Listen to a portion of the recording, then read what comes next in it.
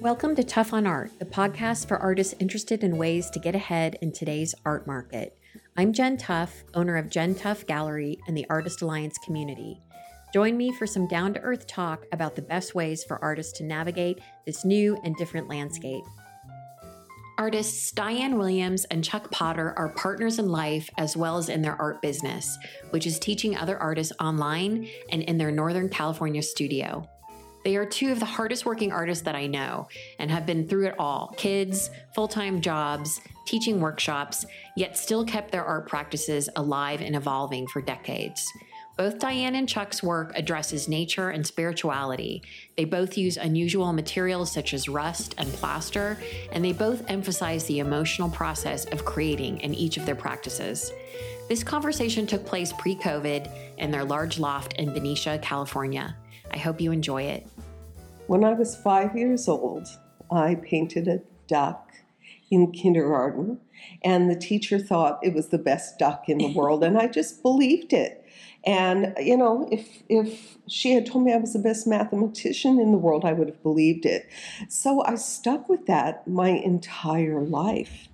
I did a bachelor's degree in art, and then many, many years later, I went back for my master's and then an MFA in art. So I have had a lot of art education. I was fortunate enough to get this huge studio about 26 years ago. So it's enabled me to paint with the community for a long, long time and to do very large work. So do you think being in an artist community has been really beneficial to your art career? Absolutely. I could not stand working in isolation. We're in isolation when we make our art, when we come into the studio and close the door. But there's so much interaction with other artists. And through the years in a community like this, seeing people having the opportunity to grow with their art and watch the possibilities of how people can thrive when they're given a proper and an affordable environment. So, we've been very, very lucky. Mm-hmm. I went to graduate school for so many years, and that is a community in itself. But when you leave school, I found myself alone and isolated, and it didn't have the same excitement as when I could share with people. When I found this studio here, we would all come together and talk, and we have a table in the kitchen area, and we called it the art table. And at that table, you weren't allowed to talk about anything except art. And now I've gotten to the point I always talk about art. It's everything to me, and I hate it when I'm in a situation where people want to talk about renovating the kitchen or something, because I'm really not that interested. Mm-hmm. So has it been beneficial in other ways, like learning about opportunities or something like that? Of course. So one of our members in the community created a email list years and years ago. And we were able to always see when studios would come up for rent, when artists were offering services, when show opportunities were presenting themselves. And back in the day, we would just read Art Week and look in the back to see what shows to apply to. And we would all talk about it in the community. And so we kept each other posted on what was available. And of course, that's just grown stronger and stronger throughout the years. Okay. Chuck, do you want to talk about your background in art and what brought you to it? Sure. Well, actually, Diane was my mentor. We met 25 years ago. A little longer, yeah. And I had been off on a divorce, and I was living with a friend of mine who was a doctor at Kaiser Hospital, and he got invited to this art auction, who was, Diane. So we came, and, we spent the whole day in Benicia, and we were looking at art, and we had been looking at art, which was kind of funny, out in San Francisco, the first Monet exhibit I had gotten tickets to. And so I said, hey, let's go check that out. So we went out there, and we've been friends since we were kids, like 9 years old. So a real long-term friendship. And I was living with him then at the time. And so we were popping around, going, looking at galleries and going to museums and really checking things out. Well, coincidentally, we get invited to this art auction, which is about this time of year. It's coming up very soon here, next month, September. And so we came out, and I saw Diane's work and just fell in love with it. I didn't know it was her work, though. I had gone through the whole gallery because they didn't have a label, I think, on hers for whatever reason, where it was, or a couple had mishaps. So, I went and inquired who it was, and they said, oh, that's Diane Williams. I said, hey, Bill, this is Diane, the person that's invited us. Well, she wasn't there. And we were thinking, oh, she's going to be a no-show or something. And then she came in late, and she just waltzed in, red hair and blue eyes. And I thought, wow, that got my attention. And she could paint, and it was great. And then she invited us over here afterwards. So there were several people from Kaiser, other people that she knew, and we're all sitting in at the art table. And we sat here for hours talking about art and this whole community and the studio. And then, I think the chop saw, seeing that she could handle tools, really got me excited. And that's kind of how it all... So I left a business card, here, and 6 months went by, and there's another story, a kind of a French comb story about a piece of work that I couldn't afford, and when she traded anyway to someone else, and I couldn't have bought it if I wanted to, and that piece, that fused glass of Scott Zoogs is over there. And so I was too embarrassed to call her back, but she faxed me an invite to a Blues Jams concert. So it's before cell phones. Mm-hmm. Yeah, she found my business card when she was cleaning up. And so we came and had our date, and then it went off from there. It was really great. And then she introduced me to art. She had a canvas up and candles lit one night. I came home after work, and she says, do you want to do a piece of it? Yeah. So she got me hooked, And then we went back to school together when she was doing her master's. I did all my undergrad over at Sac State. And then when she finished her master's, I kind of skipped that program and we just went right to the MFAs. Mm-hmm. And we did that together. Mm-hmm. Raising kids, working full-time jobs. So you guys just, tell me, take turns, whatever, just naturally, talk about raising kids when you're artists. In the studio. Yeah. We did all this build-out because in the first part, when this studio was open, it was just wall-to-wall. There's nothing here. It was just big open space, and she had a couple sawhorses and a big piece of plywood plank, the art table, and just those cabinets up front. So we just slowly but surely started, building it because that I could do, and then we decided to live here. Ultimately, rent went way up where I was living in Livermore and commuting, and things weren't working out. So we said, screw it, why don't we just live in the studio? So I had done all these improvements, and, I went and did a big build out for the thing. And technically that, whether or not that was, legit, I mean, it's zoned for live workspace. So we had the zoning on our side, but they didn't really want us on this side to be in. But no one said anything because we were good tenants and we just made the place look better. So they let us get away with it. And you asked a question earlier about community. Mm-hmm. And for me in particular, the community, because I came into this without an education in art. I was all mm-hmm. tax and accounting, and it was irreplaceable. Mm-hmm. It was an unbelievable nurturing. I got mentoring left and right from real skilled artists, mm-hmm. that have been doing art for years, mm-hmm. and encouragement and, open arms, and, learned how to hang art at Arts Benicia, and, learned how to do a lot of things volunteering over there. So it was perfect. Mm-hmm. Well, raising kids in an art studio was a very unconventional lifestyle for them. And I think that they appreciated that there was something different about them, about their living situation and their parents. So they were always exposed to art. They were always able to make art and see us make art. And then they began to make art themselves, and they would invite their friends over. They would film little movies here, fun projects like that. Both of them were graffiti art. my son got into graffiti art and taught some classes here, and it was really wonderful. As they became teenagers, I think they began to notice that there were some economic differences in town here in Benicia, and sort of began to long for the big houses up in Southampton. And that was kind of hard, because I think that they started to not value how precious and special our situation was.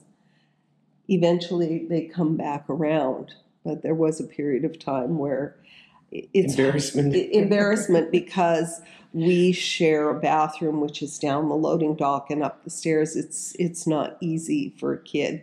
They want to have their friends come over and spend the night, and all of a sudden there's no bathroom, and that's a little difficult. So it is romantic, and it's way harder than people imagine. Mm-hmm. Very, very cold in the winter.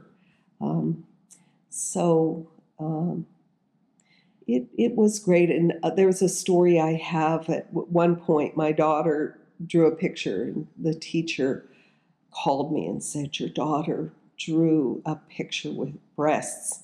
I said, "Great. Why wouldn't she? If she's exposed to art, and nudes are something that we don't hide from the kids. Well, it's inappropriate in school." So I went and I saw the picture she drew, and the funny thing was she made her arms like this on all of her pictures. It was just the way she made arms, mm-hmm. and the teacher had misinterpreted it anyway. Then there was the vagina picture. I don't remember that one. We had another complaint that she was painting pornographic. And the teacher said she's painting vaginas. Well, our daughter, is mixed. She's a Costa Rican father, and she has these you've seen her gorgeous full lips, and her persona always when she was doing self-portrait with these big lips, right? And the teacher thought they were vaginas, and we're saying they're lips. It's like, they're just so. Even in this town, even in a town immersed in art, there's this kind of stuff going on, and it just was funny, and crazy. And we'd say, well, those are lips. So that's kind of that helped the community aspect here more. Yeah. In the Arsenal, you want to talk about that? How, you had the kids were, kind of out in the real world, quote unquote. And we had several neighborhood brats, right? Or we call art brats, right? The Kendalls had their kids, and so there's several, and they're still here, and they're grown up now. Mm-hmm. Thalo and they all grew up together, and so they could at least support each other, and they all became friends, which was great. But they didn't really there was no real cultural stigma with the kids. The kids in town, because we did these wine events with Liberty High School and stuff, and they would come and help out. They were real supportive. And in fact, the kids wanted to come over here and spend the night. Our kids were embarrassed because, we have a bucket bathroom, and they, it's kind of community, and, and the kids, we don't care. We'll walk down there. It's no big deal. And then, so they went through that period. And once they got over and some of their friends stayed over, they were having a lot more fun. Because then, like I said, they could, if they wanted to shoot video we didn't care. Just as long as you kept it down a little bit, we could sleep. You can do whatever you want, And we just turned them loose, and they did amazing little things, and they had all these little adventures in here. So I think in the end, it was great, It just, it's different times. They keep in mind, it started like when they were 6 or 7. And, so it went all the way through high school. So there's a good 15, 16 years of growth mm-hmm. that they went through. And, kids just being kids, what they go through, even in the nicest homes, even, whatever living circumstance, they're going to go through their adolescent stuff. And they're going to be always looking around to see how they stack up to everybody else. But I think what I kind of liked was, I think especially, and I think we're lucky those years, because their youngest is 28, and our oldest is close to 40 now. During certain times of those years, the kids were real accepting and real loving and caring and real supportive. And other times, as some years went by, it changed and got a little more polarized. I don't even know what the situation is now. How was your actual art making? How did that work with the kids around? How did you guys manage that? Was that did that work well? I mean, just, because there's so many artists who have kids and it's not talked about a lot, about the actual working process, like the ability to separate mothering or fathering, Well, sometimes it is difficult to separate, and sometimes I think I put a little too much importance on the art. And I look back on it and think, man, the kids grow up so fast, and as a young parent, you think you're in it forever. And all of a sudden, they're grown, and you realize this was just a flash of an eye, that they were with me. So sometimes I think the art did get in the way of parenting. Other times, I think it enhanced parenting. We were able to go into the elementary schools and teach art and bring art to the other children, and I think everyone appreciated that. One of the problems with living in a studio was the materials can be really toxic.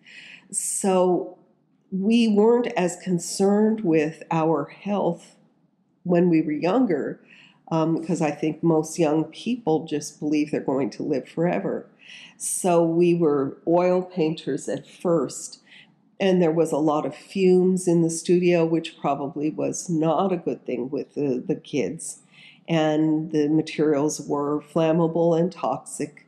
And so at some point, we became aware of what we were doing, and we switched to acrylics and less toxic mediums.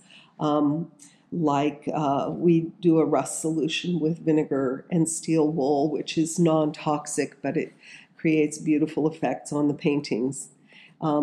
The acrylics weren't putting out a fume. Now it's even gotten to the point with myself that I'm wearing respirator masks when I work with certain materials, or if I'm sanding, always gloves, and talking about the health concerns that artists really have to be aware of and address.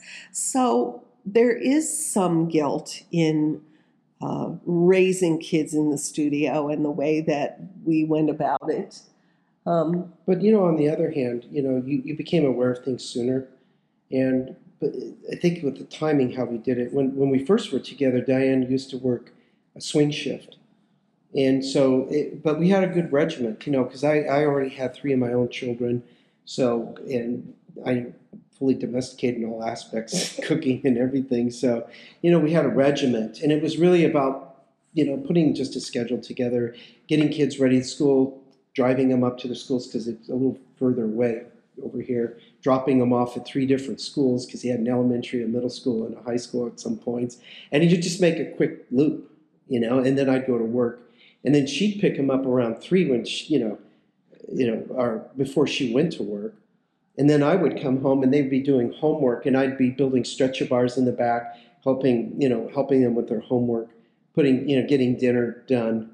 And, at 9 o'clock, I had to turn the saws off, and then I would, do dishes on the table. And it was the quiet chores you did then. And you just had to kind of schedule things, and it was a regiment. We did relentlessly for years, and they grew up. And I remember when we finally bought a house in Vallejo, I told Diane, it's got to have a dishwasher. That's all I can say. I'm not doing any more construction, and it's got to have a dishwasher. But that's how we kind of did it. And then, of course, she changed her schedule at some point, and then she had weekends off. But you just manage, you just kind of come up with the schedule. We're very project-oriented, both of us, so that works out well for us. Mm-hmm. We can do a lot of things, and we can schedule ourselves, 2 hours here and 3 hours there and 4 hours doing this and shift. And the nice thing about that is it allows you to focus when you get into the art. Everything becomes a mantra, to kind of get you in that state. You're going through your chores, you're grounding yourself, you're really getting present, and then you do your art. So it's not, you learn these techniques after a while. So I think in a lot of ways it helped us, because when they were gone, all of a sudden you were like floundering a little bit, not getting as disciplined, not really getting as much done as you used to. And we had to kind of rearrange our schedules to kind of get more productive again. So you guys are, of so many artists that I know, you guys are some of the hardest working artists. Can you talk about how you're talking about your regiment, your schedule and stuff like that. I mean, you guys have both always worked full time and managed to paint, on your off hours. And then on top of it, raising kids. But let's talk about just how you kept creating, because I know so many women, they stop making when they have kids because they can't work, have kids, and do all of it. Talk about how, just talk about your work regimen and how you manage to keep painting through all of this. I think that we are very regimented and very schedule oriented, and we've always gotten up early in the morning. Yeah. We've never watched a lot of TV, and we schedule work time for the art. So there are times that are art making times, and after I had my children, when I first got this studio, I was living with my parents, and I had 1 hour a week that my mom would watch the kids and I could come here and work. And 1 hour a week, every week, you're able to produce some work if you do it faithfully. And that was a crack that began to open up, and pretty soon it was 2 hours a week, a day a week. And as long as I stayed true to my schedule, to that regiment, the art would get produced. So you make a little crack, and then it has a way of opening up so that you can do the work. When the kids left, we've decided that every night after work, we have to come to the studio. You're very tired at the end of a work day. You go home and cook. And then we watch Jeopardy. Thank God for Alex Trebek. He's just really got me geared up to come to the studio, because as soon as the show's over, we jump up and we come to the studio.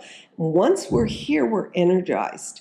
And we'll work till 10 o'clock at night. Yeah, sometimes 10:30. It's getting later and later all the time. So if you work from 7:30 to 10 or 7:45 to 10:30 every night, you will build up a body of work. And then we have the weekends, and we dedicate our weekends to art, which isn't only making art, but it's going to art events, openings, galleries, museums, and that sort of thing. Doing workshops. Yeah. It becomes I find stress, it's interesting, obviously I do taxes, so I know a little bit about stress, right? And, one thing I've learned over the years with, going through a heavy tax season or something like that, and still trying to do the art, is this notion of resistance. If we don't engage and we complain, you wear yourself out, because you're talking, if you just engage and say, okay, today's today, and all I got to do today is, go do my thing, and then just like always come here at the studio and do my thing. And if you just get into that it's just doing your thing, and it's not, oh God, I got to work today, and whatever, you find you save a lot of energy, because you're not fighting yourself. And I think that we help each other in that way too. Usually if one of us is complaining, the other one will put that person in check. So we're able to keep ourselves motivated. Occasionally we both get into the complaining mode and stay home and watch TV. Now and then we stay home and watch TV, and that's good too. Yeah, burn a day. Burn a day, yeah. That's what we call burning a day. So we're going to burn a day, and just chill, because we're getting irritable. This is great. So, two other things I want to talk about. One is how you feel. You guys are also one of those people that people that go out, and you guys are you go to every important opening, every important art event. You do that. So if you guys could address that a little bit, like how important that is to your career, like that sort of networking. Even though I hate that word, but just getting out and talking to other art people and socializing, stuff like that. Because what you guys do is really impressive in my book. I'm always like, God, Chuck and Diane are like at every single thing. It's so, I can't even imagine it. Because I feel like we miss every single thing. There is a lot. Conflicts. It's funny. I'll tell you, for example, Diane's got an opening this weekend, right? And then over at the Arc in San Francisco, they're good friends of ours too.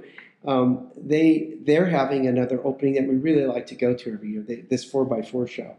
And we got an invite from, Stephen and Michael, who are in the gallery. And I responded to Michael and said, oh, we can't go, damn it. Diane's got an opening and I really want to go to that show. And he says, he goes, I'll tell you what, I'm going to probably open a preview a couple of, nights before, on a Wednesday. But we teach class Wednesday, so we couldn't do that. I said, what about Thursday? And he said, Thursday would be great. So, I was so scheduled and so excited about it that when I scheduled it on my Outlook program at work, I hit the 15th instead of the 20, or it was like a week off. So Diane's coming. Then this just tells you how crazy our schedule is. And this is a real good example of how we do it. So I'm at work and Diane's going to meet me at work. Then we're going to just go straight to San Francisco. And then we'll come back and pick up my truck and head back home. That's how we do it. Mm-hmm. So just to be on the safe side, I message Michael and I said, hey, Michael, Diane and I are about ready to come over there. I just want to make sure you're going to be there. And he goes, Chuck, I'm in Seattle.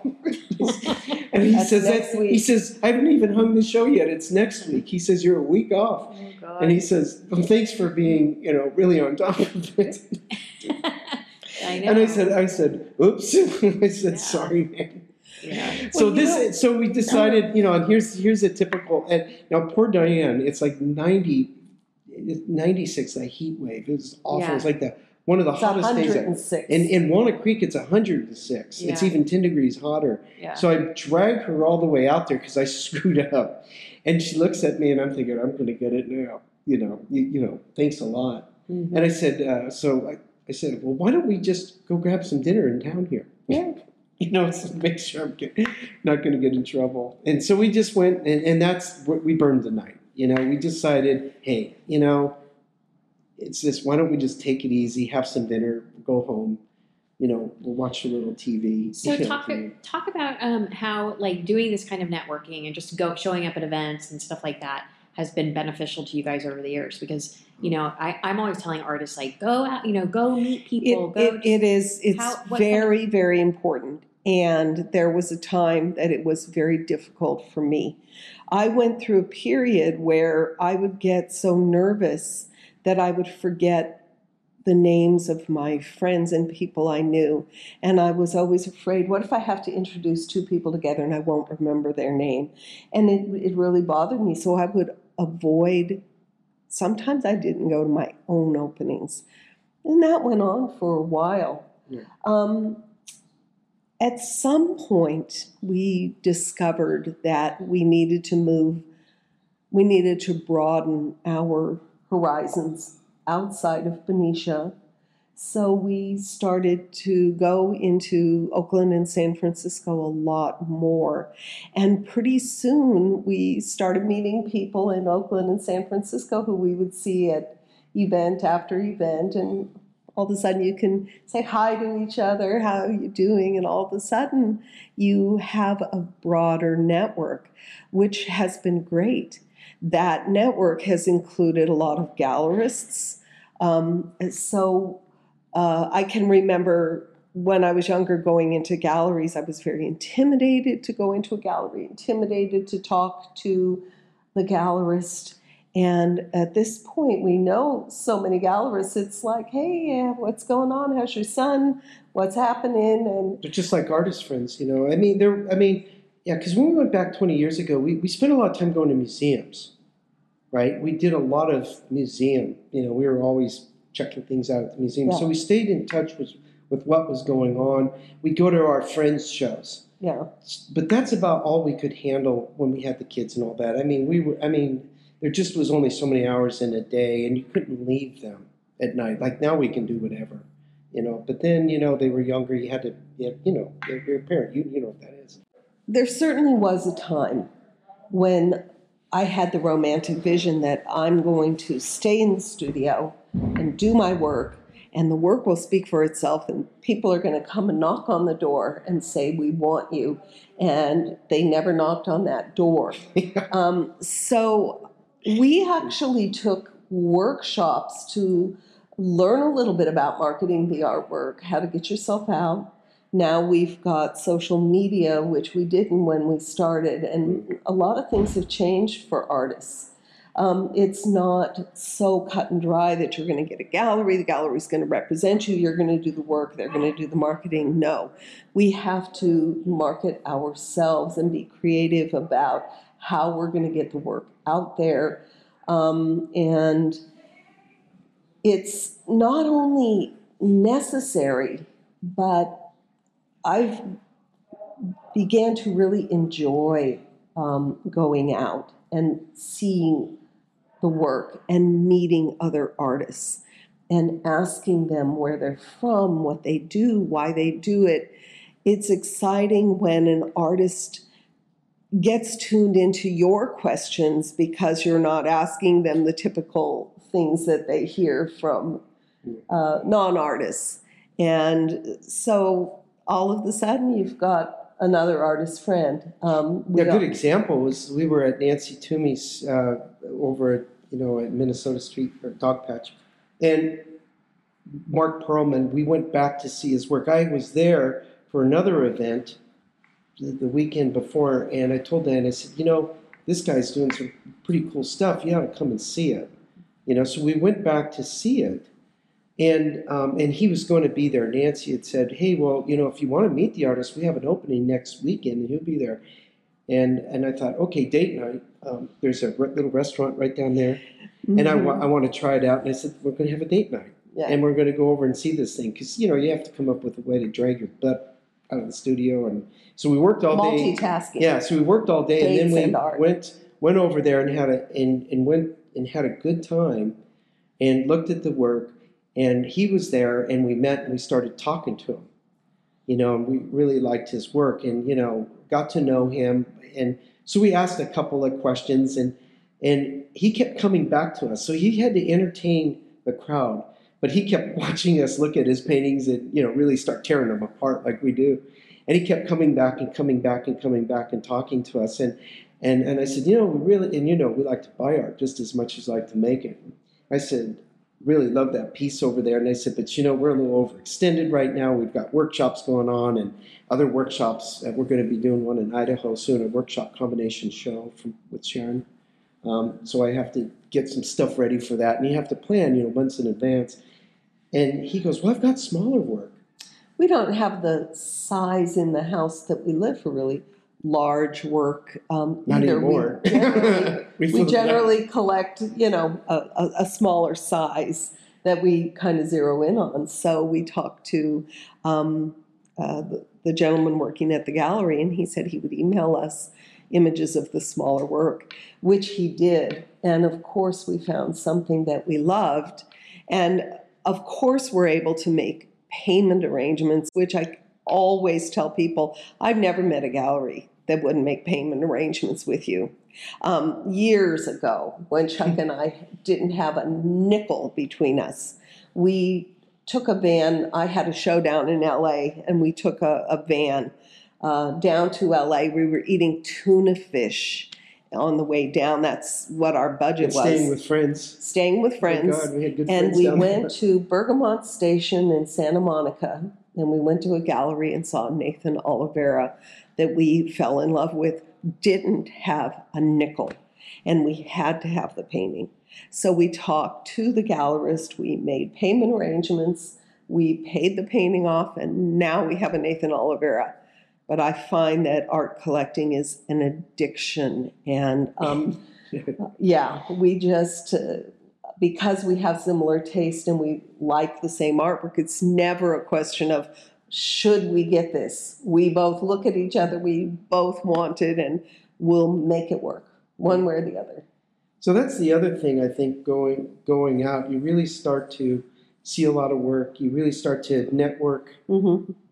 We're talking about networking. Because it's about visibility. It's about getting to know people. And I always say, as a gallerist, you could probably appreciate, if you really want to get to know someone who has a business and is in a gallery, one way to get attention of the gallerist is to buy something from them. Right. You're definitely, because now you're a customer. Mm-hmm. And it's not like I expect it. I don't expect anything. And you get invited to special events too. Yeah, but I don't expect anything in return other than, just nice work and stuff like that. But at least it what it does is you're supporting them, which ultimately supports you. Mm-hmm. So it's a way to invest in the business that you're interested in, and it helps another gallerist out and another artist.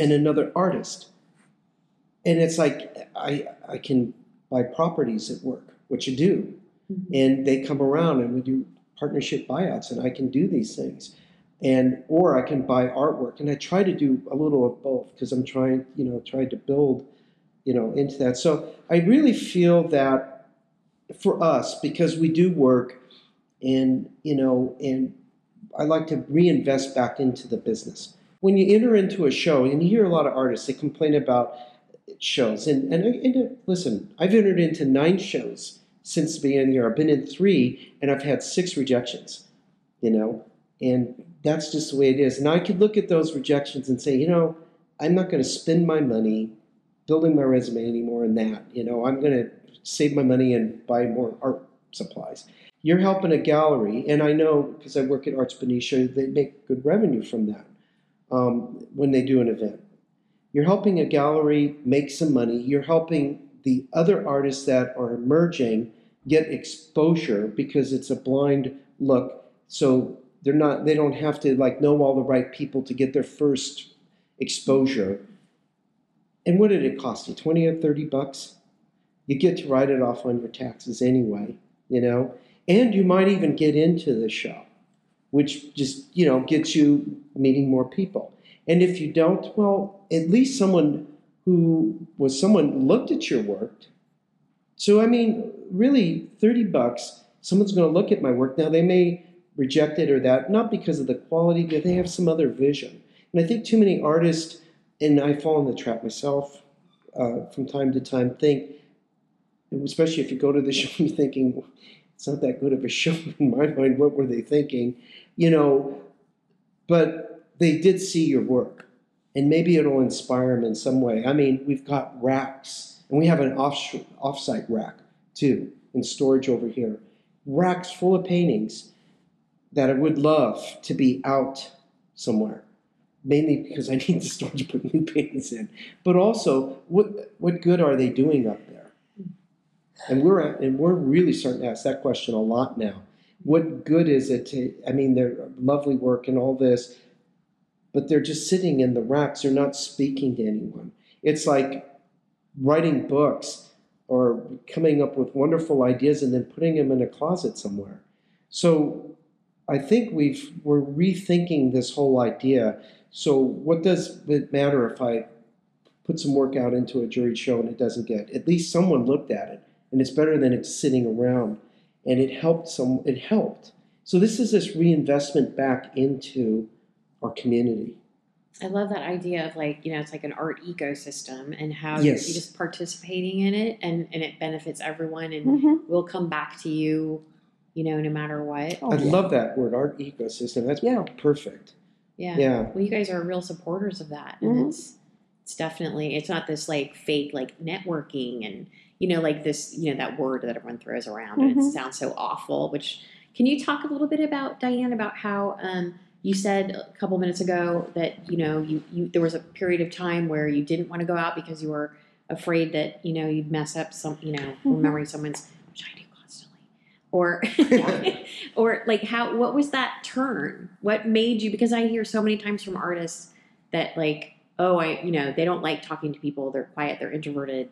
Oh, I'm not that person. I think a lot of artists are quiet and introverted, and I think that's why a lot of us make art, because we're able to express ourselves without verbalizing or socializing.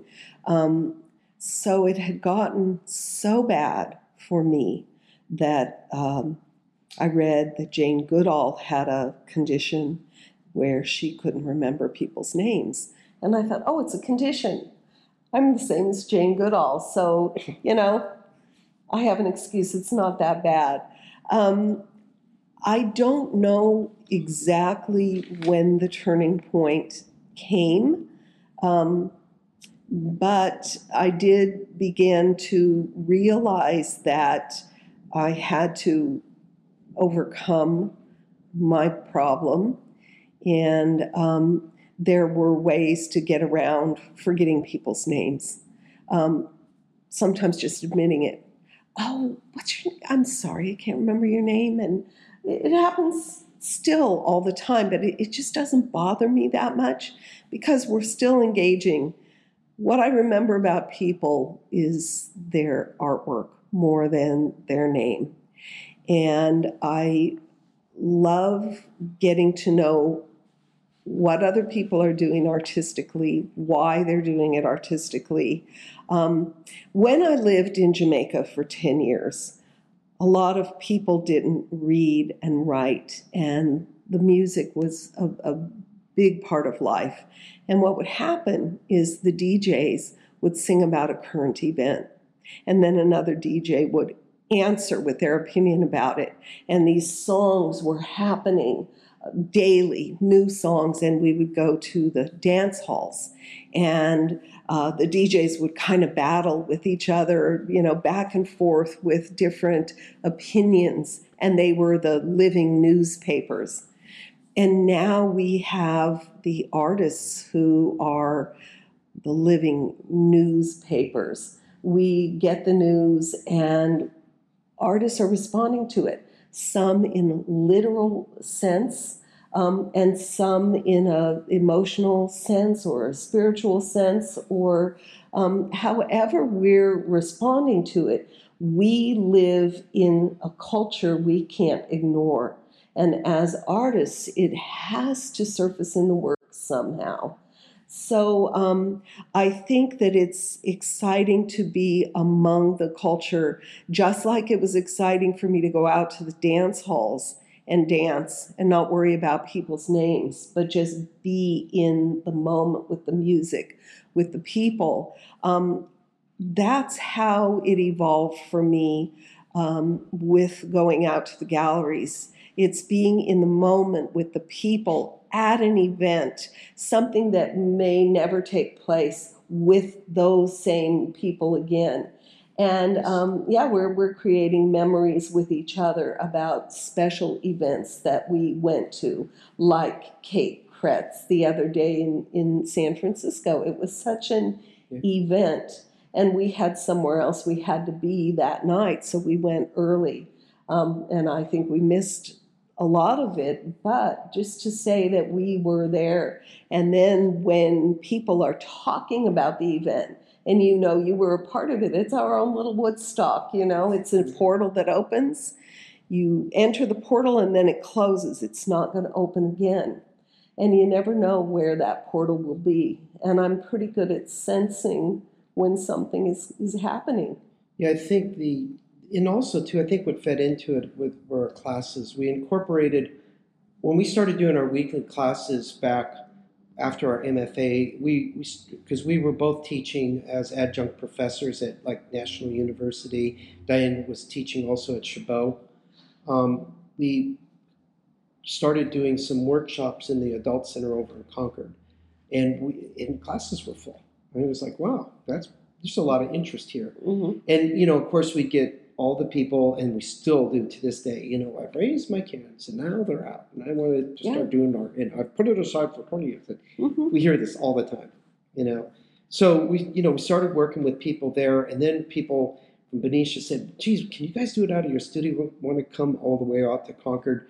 And we said, we might as well. I mean, this is our community, and So we were there about 2 years, I think. And then we started doing right here out of the studio. We restructured our studio closer to where it is now so we could accommodate the class. And I told Diane, I said, this is nice because there's this momentum. Mm-hmm. It's like being in school again, but now we're the instructors. And it creates this momentum. So every Wednesday night, and we do this about 9 months out of the year, and it starts like in March and it ends around Thanksgiving. And we have full classes. And we just started our other one this Wednesday. So they're 5-week sessions, 4 studio classes at night, 6:30 to 9. And then on the 5th night, and this is the point I'm getting to, we do a potluck critique. So everyone brings food, and we all eat in the kitchen and have wine and whatever. And then we go over to the tables and turn on the lights, and everyone presents the work that they did the last 4 weeks, and we start talking. And what we're trying to do there, and we don't allow any negative commentary. That's a rule here ever, because that can destroy people. We're not here to put people through the test and through the trenches. We're here to nurture, because this isn't an art education thing they signed up to get a degree in. This is a support. They're bringing art into their life, and some will go on to be artists. Others will use it to get them through a crisis. Mm-hmm. And who am I I don't want to dictate any of that. I want to get art in their life and make it do something for them. And that's what our classes are based on. Now, the nice thing about it is the critiques give them feedback. It helps beat down the inner critic, which is a thing I talk about.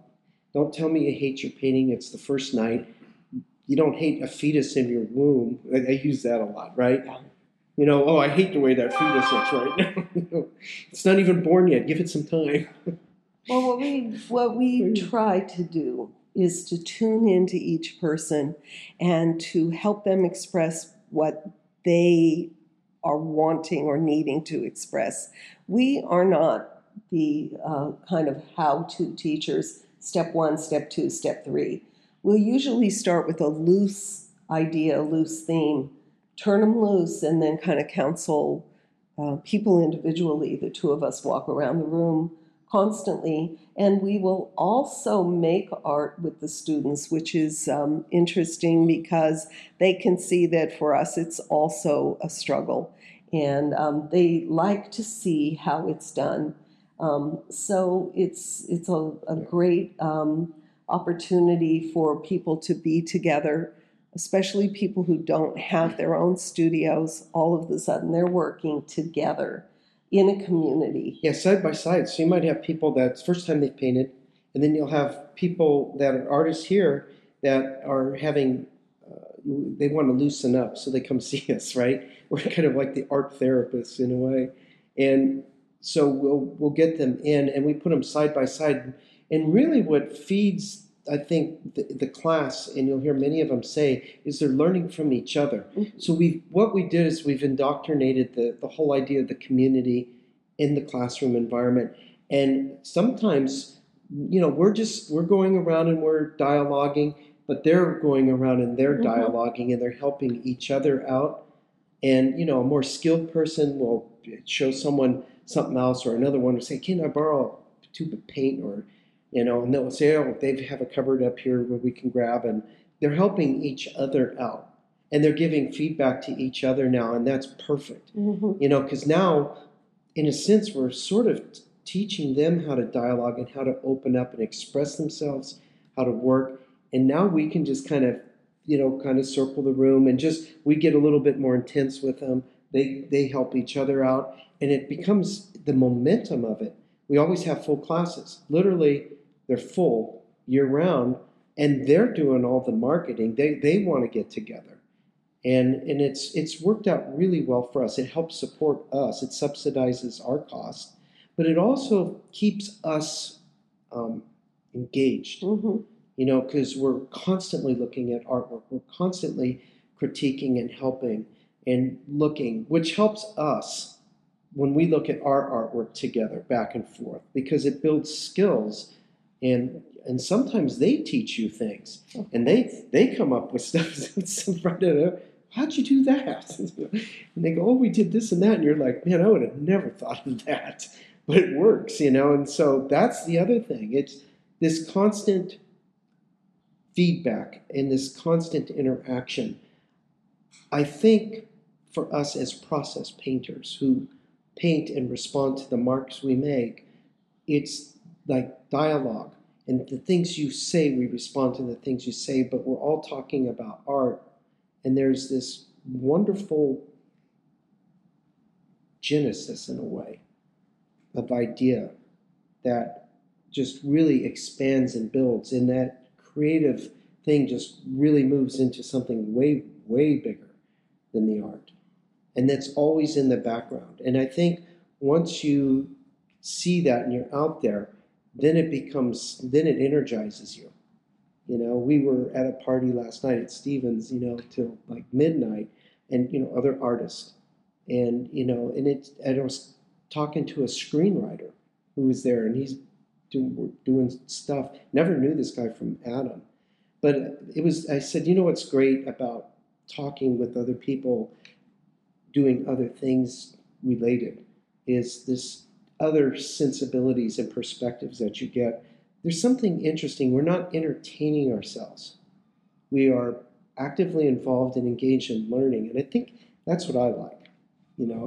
I'm done with the bar scene, done with the disco dance. Yeah. Once in a while it's fun, but, it's just nice to go to a situation where you're talking to people who are energized in what they're doing. Mm-hmm. And they're excited about what they're doing. And that's so positive, instead of the negative that we're, fighting constantly. And, social media is interesting too, because we know what we are each doing because people are posting what they're doing. Yeah. And when you see people in person, they always say, oh, it's so nice to really see you and talk about, a little deeper what it is you're doing. But to already be visible to each other and know, oh, Carrington just got into this show and she's sanding her painting. And, that's a way that you can have a conversation with someone. I see you were sanding your panel the other day. I hope you were wearing a respirator mask. And, one thing leads to another. And then she'll tell you about what happened to the painting and how she turned it around. And it's great. And I think that probably that is also one of the things that got me over my fear was social media and reinforcing who people are, because you see them time and time again on Instagram. And, oh, yes, I know you. You're doing this piece. You're doing that piece. So you can put a face to the painting. And it's really wonderful. It's quite wonderful. Or gallery people who have opened up new galleries. Yes. And, and you can congratulate them and how's that going? And, oh, yeah, my opening's this. You guys got to come. And, yeah. And so it's just that, it's a community.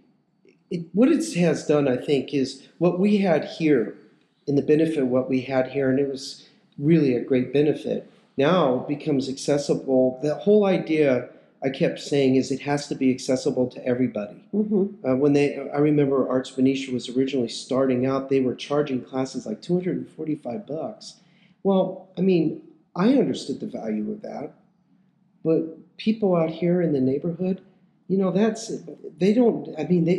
them to even spend $245 on an original painting was a leap, And I mean, we've literally had students come in here and say, well, I want to learn how to do painting because I can't afford to do a painting, and I'm going to do my own painting, and I need something over my fireplace. It's like, well, whatever, glad to have you, but that person now has come back. We've hooked her.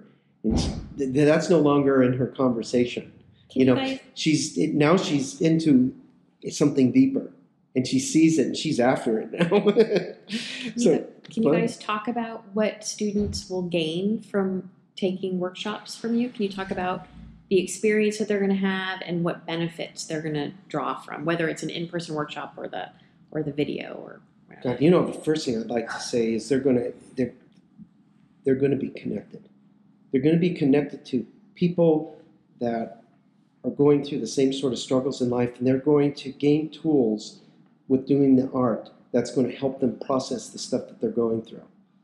You know, when they're depression, all this kind of these things that people go through when they're overwhelmed and everything, the art, there's something about doing something instead of sitting around and being a victim. You get up and you do something. Plus they're with other people. I think that they learn that every so-called mistake they make can lead to an opportunity. And, you know, you can equate what you learn doing a painting to what you do in your everyday life. So I think that they can quickly see that there is a connection between art and life. Stretching themselves, being able to put themselves on the edge of abstraction. We don't have a point of reference. So how do I know where to make the next move? Doesn't matter, make a move and then respond to it, see what happens. And the joy of seeing someone who's never done art before to create a beautiful painting, and they often do. Beautiful things come out of these classes. So they're building confidence, they're understanding the connection between art and life.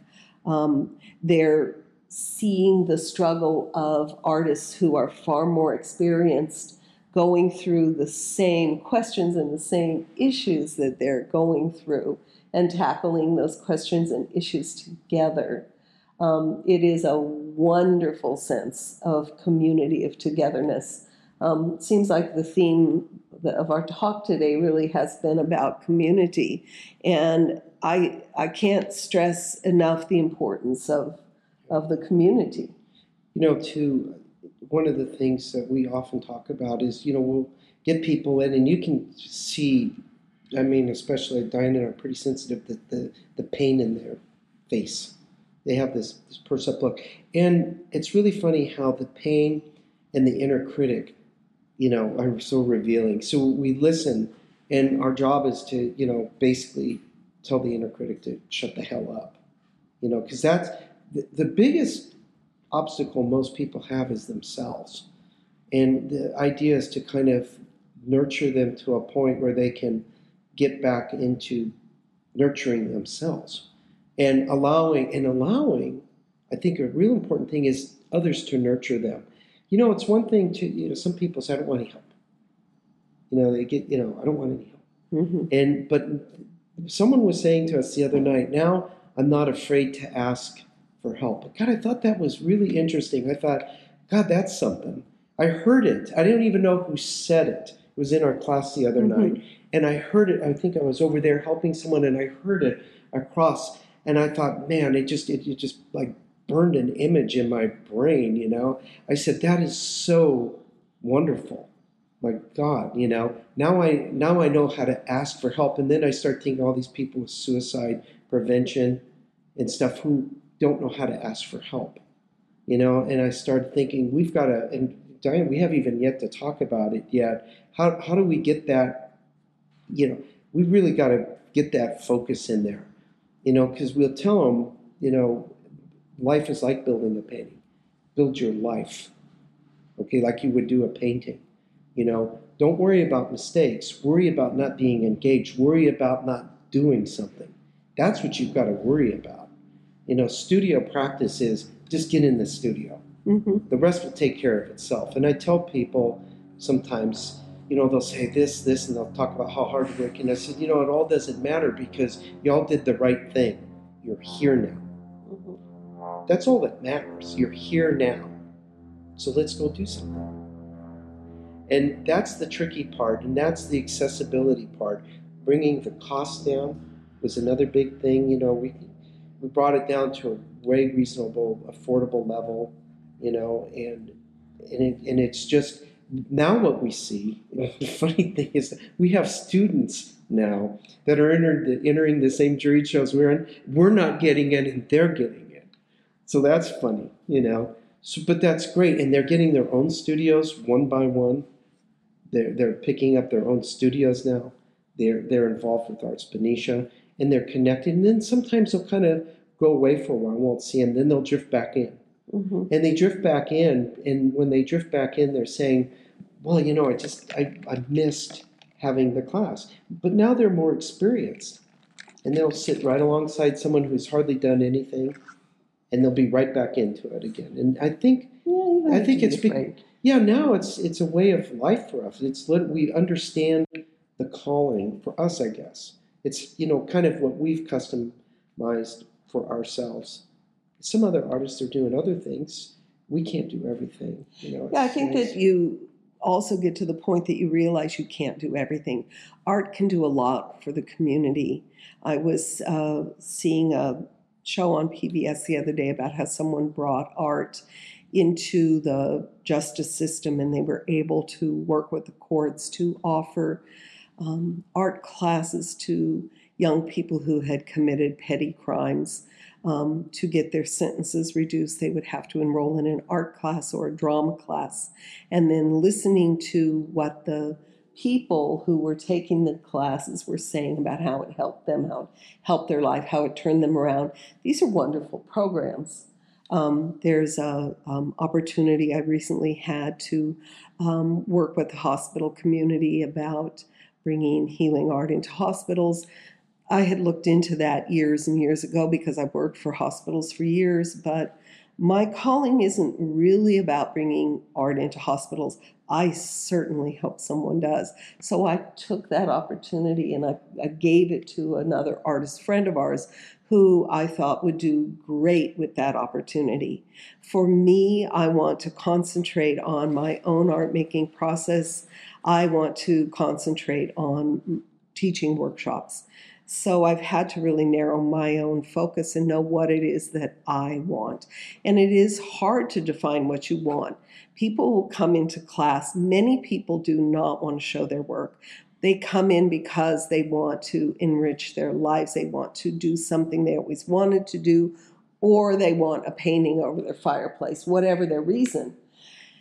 And I can work with them. I can meet them on their level, what they need. Whereas other people want to begin to show their work, and I can counsel them and help them to begin to apply for juried shows and to understand how you need to present your paintings in a professional manner, how to finish a painting off, how to make it gallery ready, how to apply to a show. We also open up our studio to other artists teaching workshops, like Stephen Wagner will come in and teach about how to approach a jury show, or how to create a website, or whatever it is. So there are resources that we're able to offer because we have a large studio, and we can open it up for those kind of opportunities for other artists. Yeah, we designed it to really work that way. That's why we redid what we did here, so we could. It shifts back and forth really effortlessly. It's like it took us 25 years to figure out a design that works, and that's really worked out well. So let's wrap up by talking about, because this is great. I love what you guys are saying. And if there's something else, after we talk about this next thing, if there's something else you guys want to add and want to make sure it gets on, let me know. But if you guys could address directly these people who, because I found, and you've probably found this too, a lot of people coming to your workshops, you address this, or are, returning to art, or they finally have the time to investigate this. A lot of women who are returning. Exactly. Can you talk to them directly and like, this is why you will benefit. This is, if you're in this place, like what kind of benefit they're going to have. Just talk to them directly about that, about the benefits of your class, what they're going to gain from it. What's so interesting to me, I would say 85, maybe 90% of the students in the workshops are women who are coming to art as something that they've wanted to do their whole life, and they put off because of careers, because of children. The first thing I would say is you're not alone. The second thing I would say is you have lived a very rich life. What you've done in all these years that you haven't been making art has been feeding into the art that you will make. And I'm amazed at what people's experience brings to the art that they're making. It's just incredible. And they find out that, because they were really good at business, that they can apply a lot of those principles to their art making, how they operated in the working world, how they operated as a parent. These things aren't separate from art. Life and art, they converge all the time. And all of a sudden, they're able to take their experiences and turn them into something tangible that they can see. And I think it works as a great confidence builder for people. They need a little bit of technical help in how to express what it is they want to express. So we will talk about techniques, simple techniques, from how to mix paint to what kind of brushes to use to apply it, how to prepare your surface. And we are not really, really, really technically oriented. We're more oriented in responding to what you see happening. If you need a little help to express something and you want to know how, we can show you, we can give you some idea about how to apply the paint to get the results you need. We never want to see people illustrating. If that's what they wanted to do, that's fine, but we're more abstract painters. We like to see more of an expressive situation where they can use their body, put out a mark, and then respond to it. And it's very liberating for people. We do like to teach the large, painting large workshops, because people are suddenly able to express themselves physically. And it's wonderful to see what mark your body makes if you're putting a big mark out there and not feeling so constricted with the marks that you're making. I think it boils down to a few things. One is permission. Yeah. Which is very important. People in our society need permission to do this. They need to justify it. So we give them the permission. Mm-hmm. We say you're permitted. Number two is purpose. A lot of empty nesters, so to speak, mm-hmm. be it through career or children or both, right. In retirement, need purpose, mm-hmm. And they want to feel like there's a purpose. What do I do now? Type of thing. And I think we're not here to necessarily teach people how to be artists. We're here to teach people how to create. Whatever they do from that point forward can only benefit our society as a whole. They may go on to invent and solve, big problems. And maybe it all started with a stupid art class. A silly art class. I'm just playing with that. To me, it's not stupid or silly, but to a lot of people, it's that silly art class. And I started thinking about this. I remember when Jerry McLaughlin did his first 2 cold workshops in our studio. So he had this class, and he has this huge draws, from all over the countries and whatnot. So one of the guys in my class was the inventor of those lit up ice cubes that you throw in drinks and they light up, and I guess it's a thing. And he wanted to do this or that through the workshop. And I just thought, man, that's crazy. This guy's got a successful business, and I guess he's doing great with it. I mean, making money crazy, or over this idea that, and now he's taking a workshop because he's trying to figure out, well, what could cold wax do for him? And it's that investigative spirit, mm-hmm. that sense of, I want to learn something. I'm curious. So this notion to how to create, I think when you deal with the inner critic, you deal with how to build a painting, you're working in a void, you don't, this thing, well, I don't know how to draw. And it's like, no, it's not you don't know how to draw, you don't know how to look. You don't know how to see. And we can prove that. We have techniques where we do a 2x2 square. People can almost photographic reality replicate. We've been writing our whole lives. The skill is unquestionably there. It's just they don't know how to see. Mm-hmm. You know, once you break something out intangible, they don't know what the reference is, and the brain gets out of the way. The skills are there. They just don't know how to unlock and change a couple of things. And so it's teaching people how to look now. And when you teach them how to look, how to create differently, all of a sudden they'll all say, I get so excited. You know, I look out in the morning and I'm looking at the sidewalk and there's this little dew on a leaf. Right, they start seeing things in life.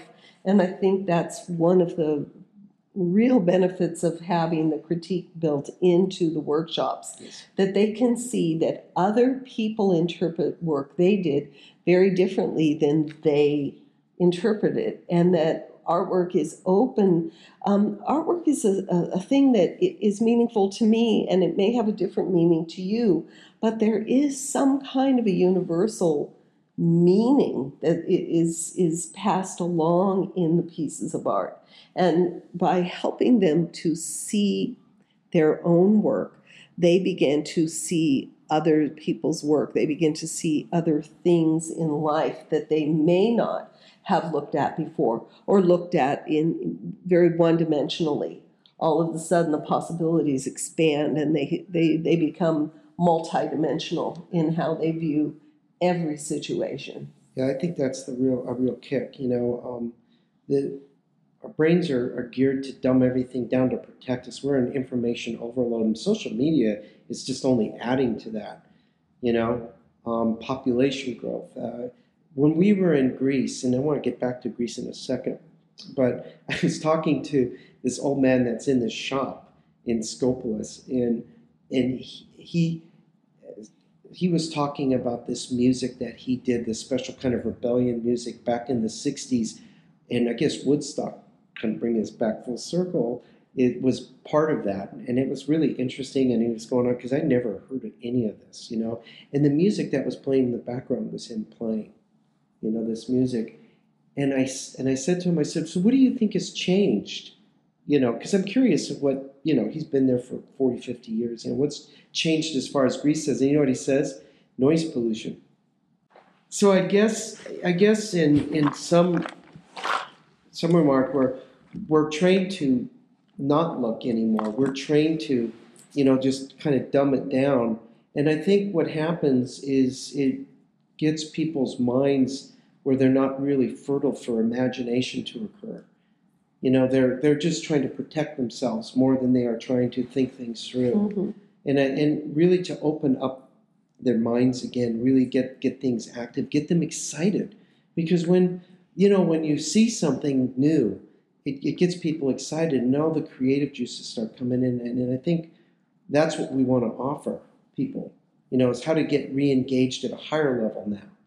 It's like, fine, we're done with all the work and that. What's taken so long to get you from point A to B doesn't matter. We're at a different place now, and we're going to live differently this time going forward, no matter if we do the art or not. But we're going to take the principles of the art making, and we're going to, you know, do that. I think that, and one of our instructors, Elaine O'Brien at Sacramento, I remember she said, my father always told me that, you know, if I can just light up a little corner of my world, you know, that's where the magic happens. And I think we both have taken that to real heart. Absolutely. We do a lot of things. We just can't do everything. I'm so glad there's other people out there doing so many great things. It excites me, you know. And all we try to do is just do what we can with our little light in the corner, you know. And the magic, I think it really responds. The universe responds to that. And the arts is surely bigger, way bigger, you know. And that keeps us going when we're having a bad day. So good. Good. So good. We like to talk about art, that's for sure. Yeah. Thank you so much for listening and supporting this podcast. Your support means everything. If you'd like to learn more about the Artist Alliance community, send me a question, or learn about other events or projects coming up, please visit my website at www.jentuff.gallery. See you next time.